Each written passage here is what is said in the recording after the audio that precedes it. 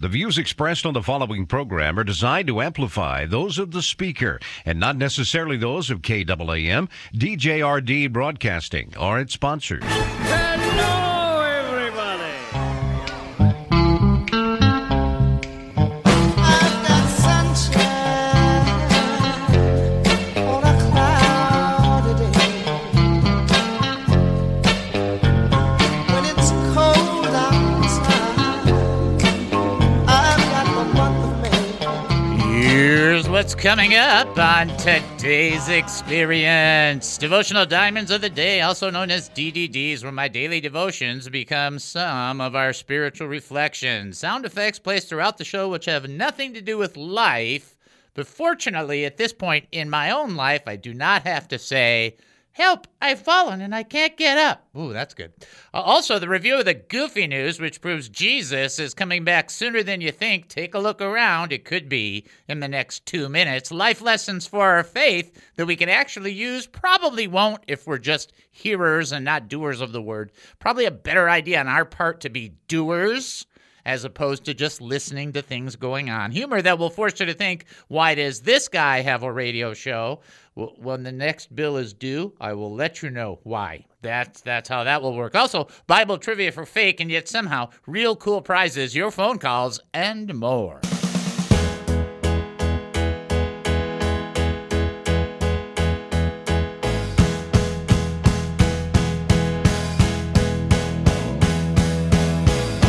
Living this life, not always easy. Welcome to the David Spoon Experience, local, national, and heavenly talk. My name is David Spoon. I will be your host for the next 5,400 seconds. Get ready for one of the more bizarre experiences on live radio. Here is the key to the show. We don't know what we're doing. We have no idea what's going to happen, and we don't care. But for the next few minutes, I want to talk faith with you. So here we go. We're asking questions about living life as a Christian, going through the process of everything you do outside of fellowship, outside of church, outside of when you know you need to be on your best behavior, at the other times, at the other moments that things are tough. We're talking about those moments where we are in deepest need to be fully dependent on the Lord and not try to carry the weight of our world on our shoulders. If you have an opinion, a comment, a thought, or a question, okay, that's an opinion, a comment, a thought, or a question. If you have a praise report, want to share it with others, a prayer request, and want to share that with others, we encourage you to reach out to us. You can call 972-445-0770. That's 972-445-0770. When you do that, Captain Chris will answer the phone, and the great thing about that is when he answers the phone, you know you're sailing in the right direction because you're talking to Captain Chris. Yeah, I just love it.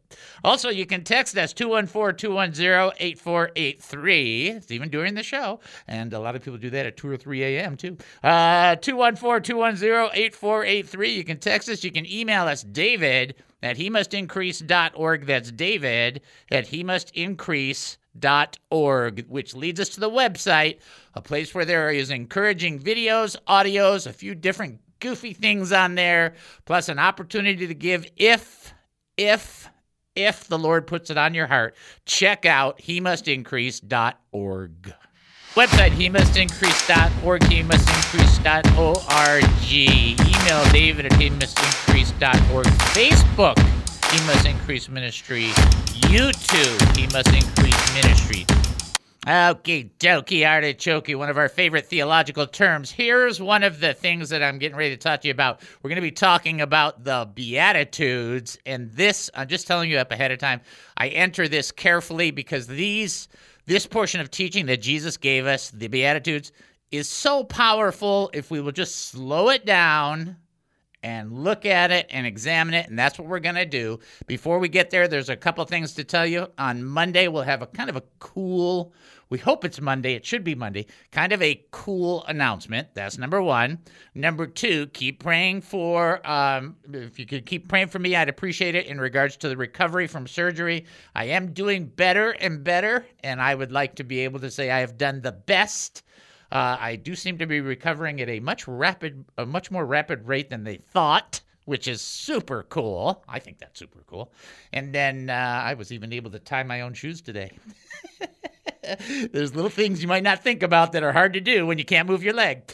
Anyhow, so I was excited about that. And then the other thing is to keep one another in prayer. The way that unity is defined, especially in Acts chapter 1, 12 through 14, is the idea that they were praying together, they were unified. There's one Father, there's one Lord Jesus Christ, and there's one Holy Spirit. You have the same dad, you are blood relatives through Jesus Christ, and you drink of one fountain, the Holy Spirit. That unity is kept in the Trinity, and the key to that is to maintain or fight for it on a regular basis, no matter how different you are from other people. If they have a genuine faith in Jesus Christ and you have a different eschatology, so what?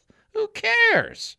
You can tell me the 12 disciples all like the exact same meal? I'm going to go, no. Okay? Get 12 people in a bus, take them to a restaurant. They're all going to get the same thing? Not a chance. Okay? So be aware that unity that is called upon, that we're called to maintain, we're called to fight for, is a part of our process as Christians. And the reason I bring that up is because I'm going to give you a couple of different points of view on the interpretation of the Beatitudes. So with that said, let's just start off. We could probably spend 4 hours in the very first one, but we won't. We will just simply start off with the very first one out of the New King James Version. Blessed are the poor in spirit. Blessed are the poor in spirit. Blessed are the, I want to make sure you heard me.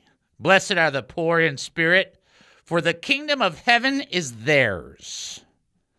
Blessed are the poor in spirit, for the kingdom of heaven is theirs. Now, I'm going to borrow a few different comments about this. I want to just read this to you real quickly, if you don't mind. Each beatitude includes a pronouncement of blessing, a description of the ones considered as blessed, and an explanation for the blessing. The poor in spirit are those who recognize their spiritual poverty and, casting aside all self-dependence, seek God's grace. Ooh, that's so good. Now we're going to watch this. We're going to look at this, and I want you to catch some of it. It's just that's really cool. In the Beatitudes, it actually moves from a present context to a future context. Okay? It moves from present to future, and you're going to see that as we go through each one. The first thing we see is that there's a blessing. Remember, we talked about what the Beatitudes are. Blessed are they. What's that mean? It means happy, joyful. It's almost like you can almost dance to it. It's like, wow, cool. I guess you could say it's like winning the lottery, but you win maybe, ice cream versus $1 trillion kind of thing. The idea behind this is that you recognize, yeah, I'm a little short in some of this.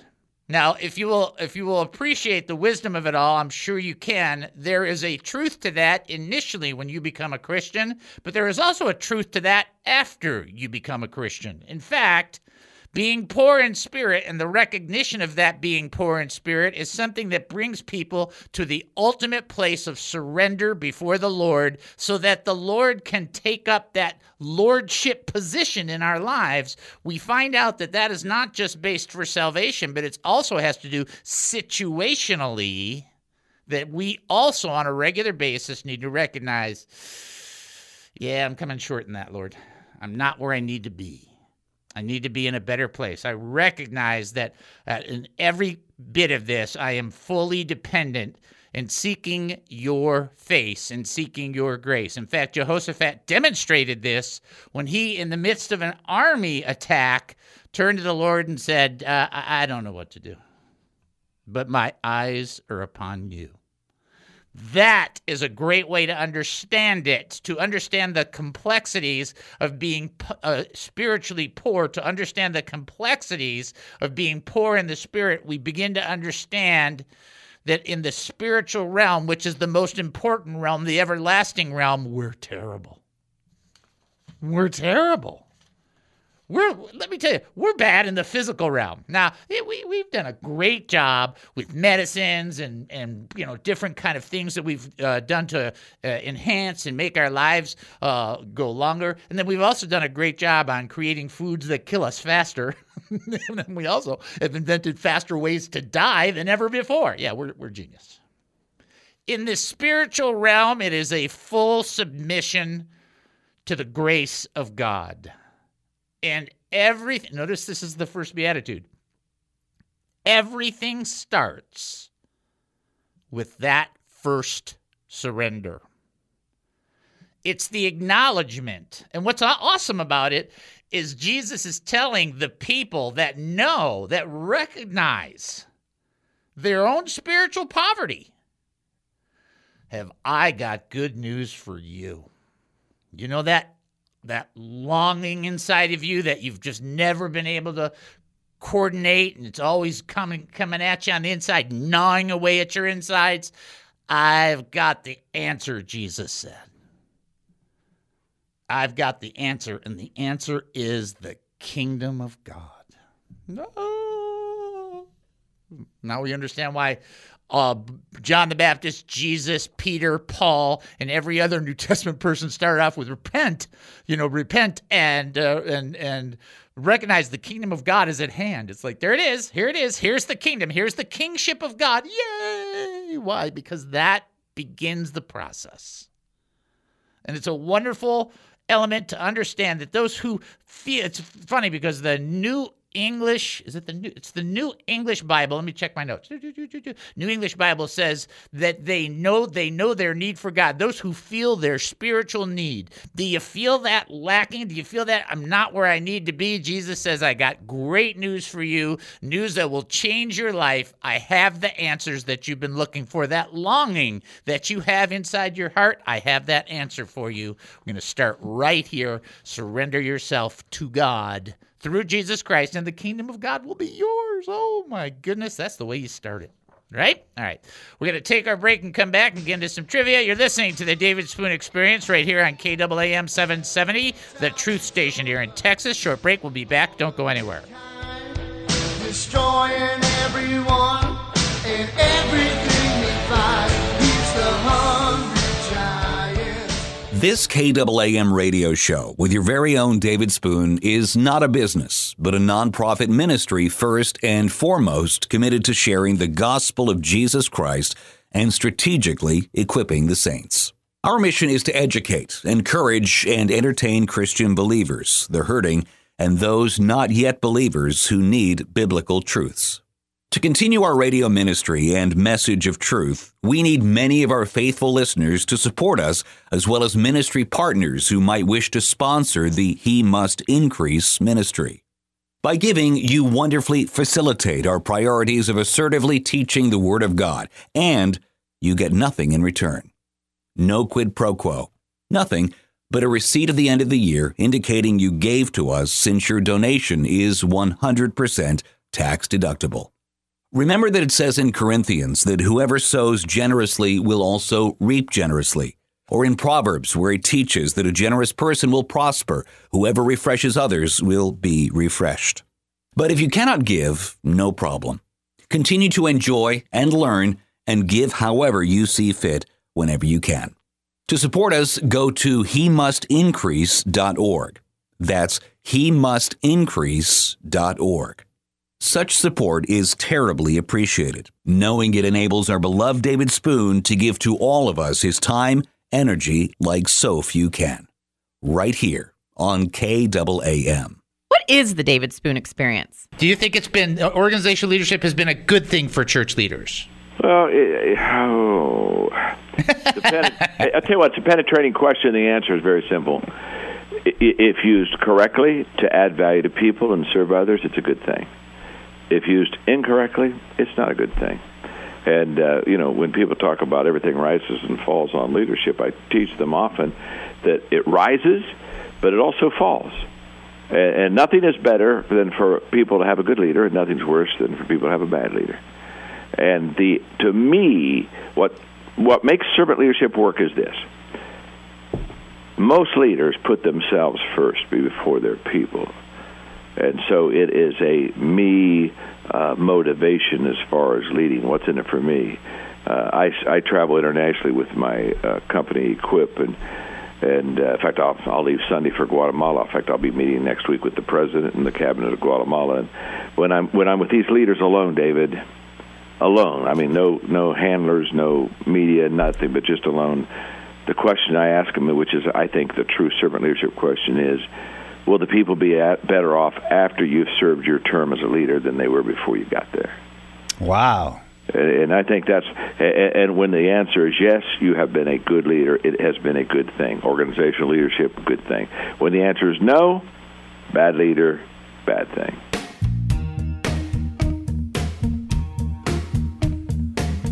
Welcome back to the David Spoon Experience. Thank you for joining us here at KAAM 770, the Truth Station. By the way, that's KAAM, the Truth Station here in Texas. Just making sure you guys stay on top of it. I think that's Mr. Maxwell that we were interviewing there. It's brilliant. That guy's like brilliant. Like I have a couple of good moments, maybe some spikes.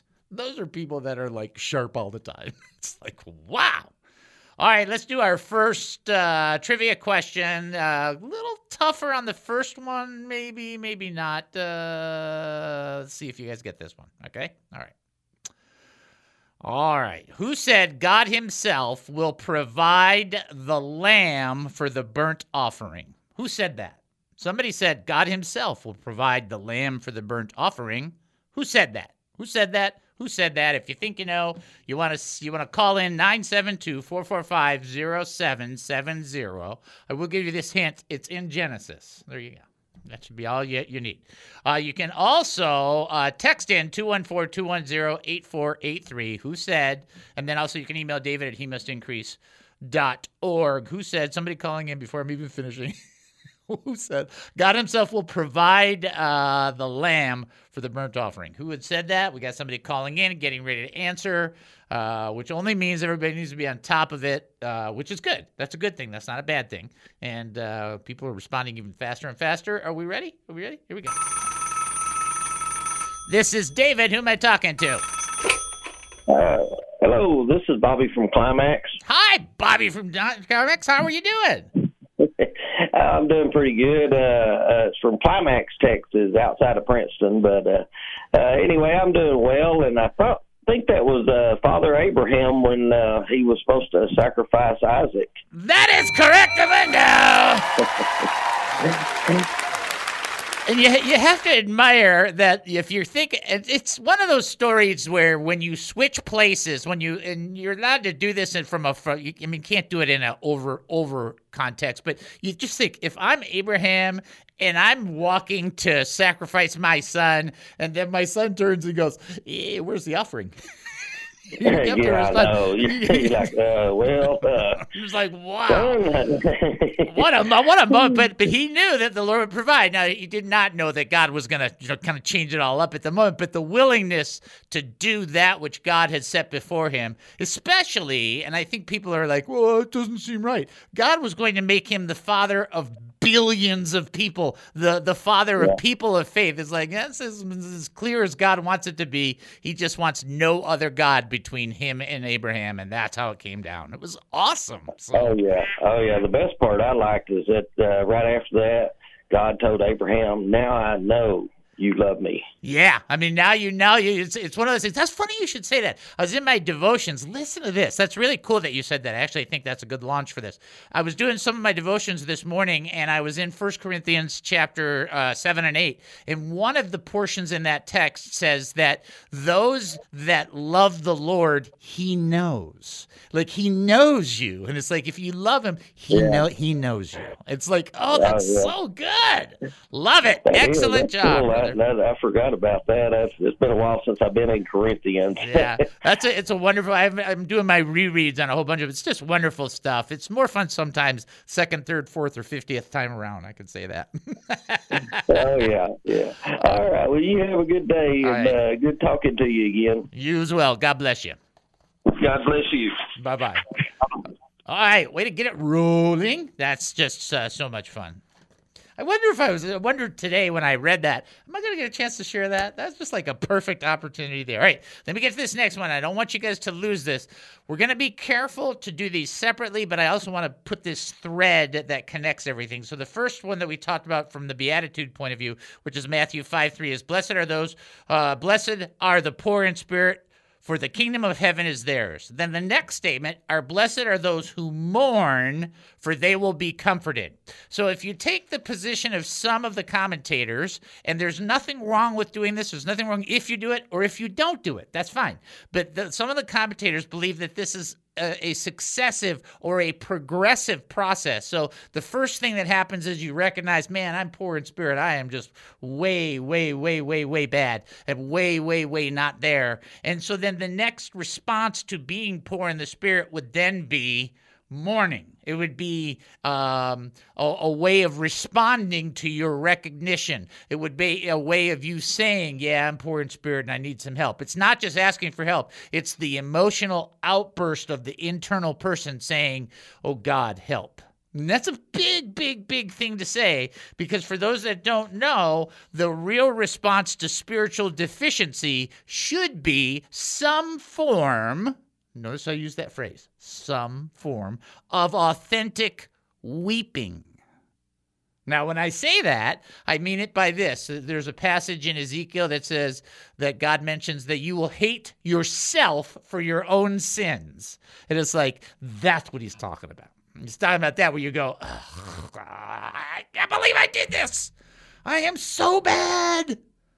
And then you just like pour it out before the Lord. As opposed to that being dramatic, if it's just you and God, and believe me, when I'm praying with God, I'm 10 times more dramatic than I am in this radio show. There's a genuine outpouring. I think the Lord sees that as weeping, and he comforts when that happens. And when you bring it before the Lord and you go, and you know, I need help. It's almost a bereavement, a genuine sorrow of repentance. Now, where there's a little bit of a fight, for whatever reason, nobody could ever figure it out, is the scholars differ on the exact nature of what people are crying about. Some say Jesus is referring to the nation of Israel mourning for its sins. Others interpret it more personally, and then the commentator goes on and gives definitions on both. Let me explain something to you so you can know where I'm coming from, so you'll never have to wonder, well, where does Dave come from and that kind of thing. As clear as can be, I see the Old Testament as nationalistic and the New Testament as individualistic.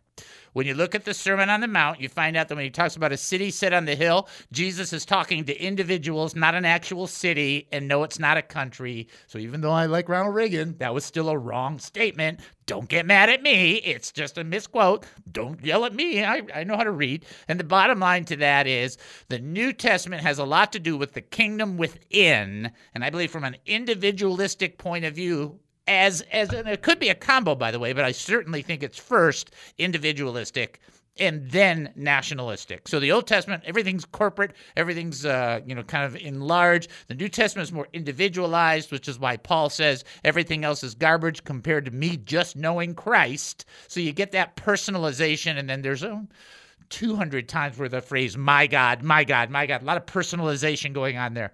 The idea behind this is to grasp that when you know that you are short, that you come before the Lord with sincerity and you weep before him in that. Now, do you have to actually shed tears? No, but you could.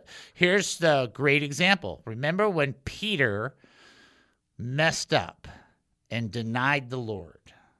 And he denied the Lord 3 times. I mean, this is not even once. There's a guy spent 3 years with him 3 times. He's like, who? I don't know the guy.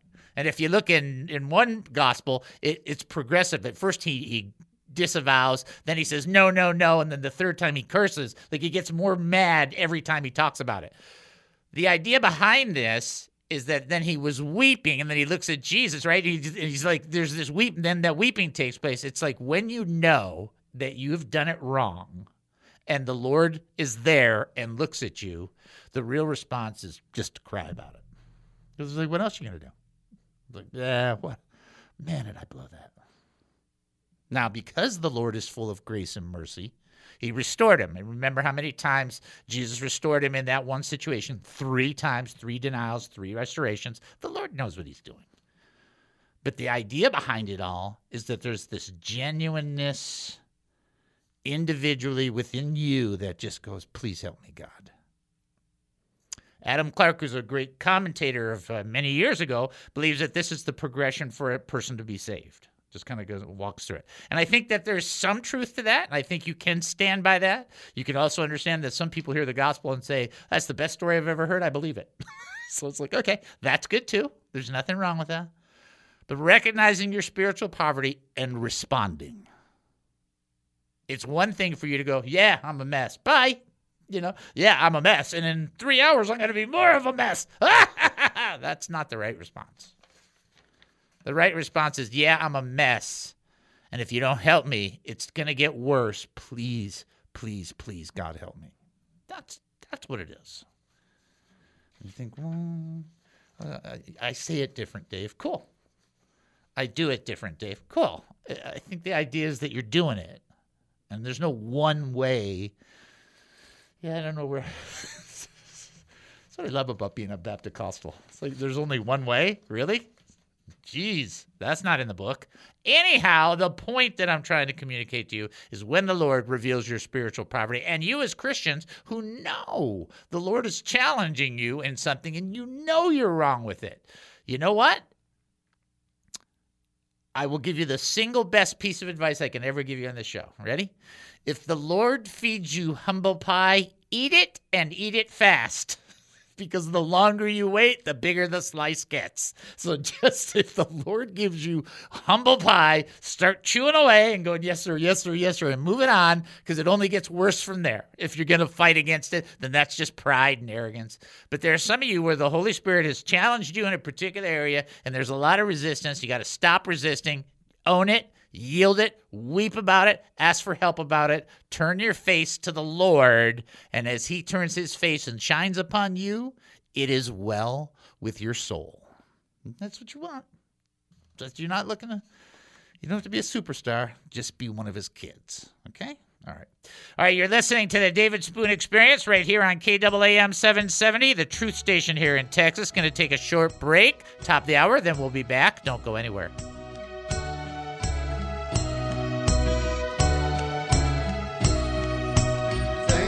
What is the David Spoon Experience? So what Jesus said, whoever is not against you is for you, that's what he's talking about. They're a kingdom advancer. It's all good. Now watch this in Luke chapter 11, verse 20 through 23. If I drive out demons by the finger of God, then the kingdom of God has come upon you. When a strong man, fully armed, guards his estate, his possessions are secure. But when one stronger than he attacks and overpowers, he takes from him all his weapons, the armor and the weapons of the foot soldier that he trusted in, and he divides up his plunder. Anyone who is not with me is against me, and anyone who does not gather with me scatters. And you're thinking, but what about the other verse? Watch. Keeping it in context, this person is not for the kingdom of God. This person is neutral, not a kingdom advancer, not a person that's trying to advance the kingdom of God. And when you are not a kingdom advancer, then you are supporting the other kingdoms. You are either in, for, with, through, and by the kingdom of God or all the other kingdoms. There is no neutral. There is no, well, I'm gonna sit this one out. There is no sitting it out with God. You're either helping advance his kingdom or helping another kingdom advance. One of the two. So the guy that was casting out evil spirits in the name of Jesus Christ, he's advancing the kingdom of God. But the person who's not for Jesus is trying to be neutral and do nothing. That person's not advancing the kingdom of God. And that person who's not advancing the kingdom of God is therefore against the kingdom of God, because there is no neutral. And you're thinking, well, no, there's got to be a neutral. Never heard the joke about the mugwump, huh? Never heard about the soldier that, it was Confederate soldier and then a Union soldier, had gray on the top and dark blue on the bottom. What'd they do? Shoot at him from both sides. That's what they did. In other words, there is none of that. That doesn't exist. You're either with Jesus in the advancement of his kingdom or you're not. And if you're not, then he considers that against. And you think, well, whoa, that is just rude. Tell it to Jesus. Tell him he's rude. Go ahead. Jesus said, seek first the kingdom of God. Not, hey, in your life, You got all these things going on. You got to take care of work. I get it. You got to do this. You got to do this. You got to pay this bill and do this and raise your kids. This and somewhere in there, do me a favor and every once in a while kick it around and think about me and the kingdom. And that doesn't exist. That's not a reality check. The reality check is that you are either for the kingdom of God or opposed to the kingdom of God. And if you try to be neutral, you're opposed. The David Spoon Experience.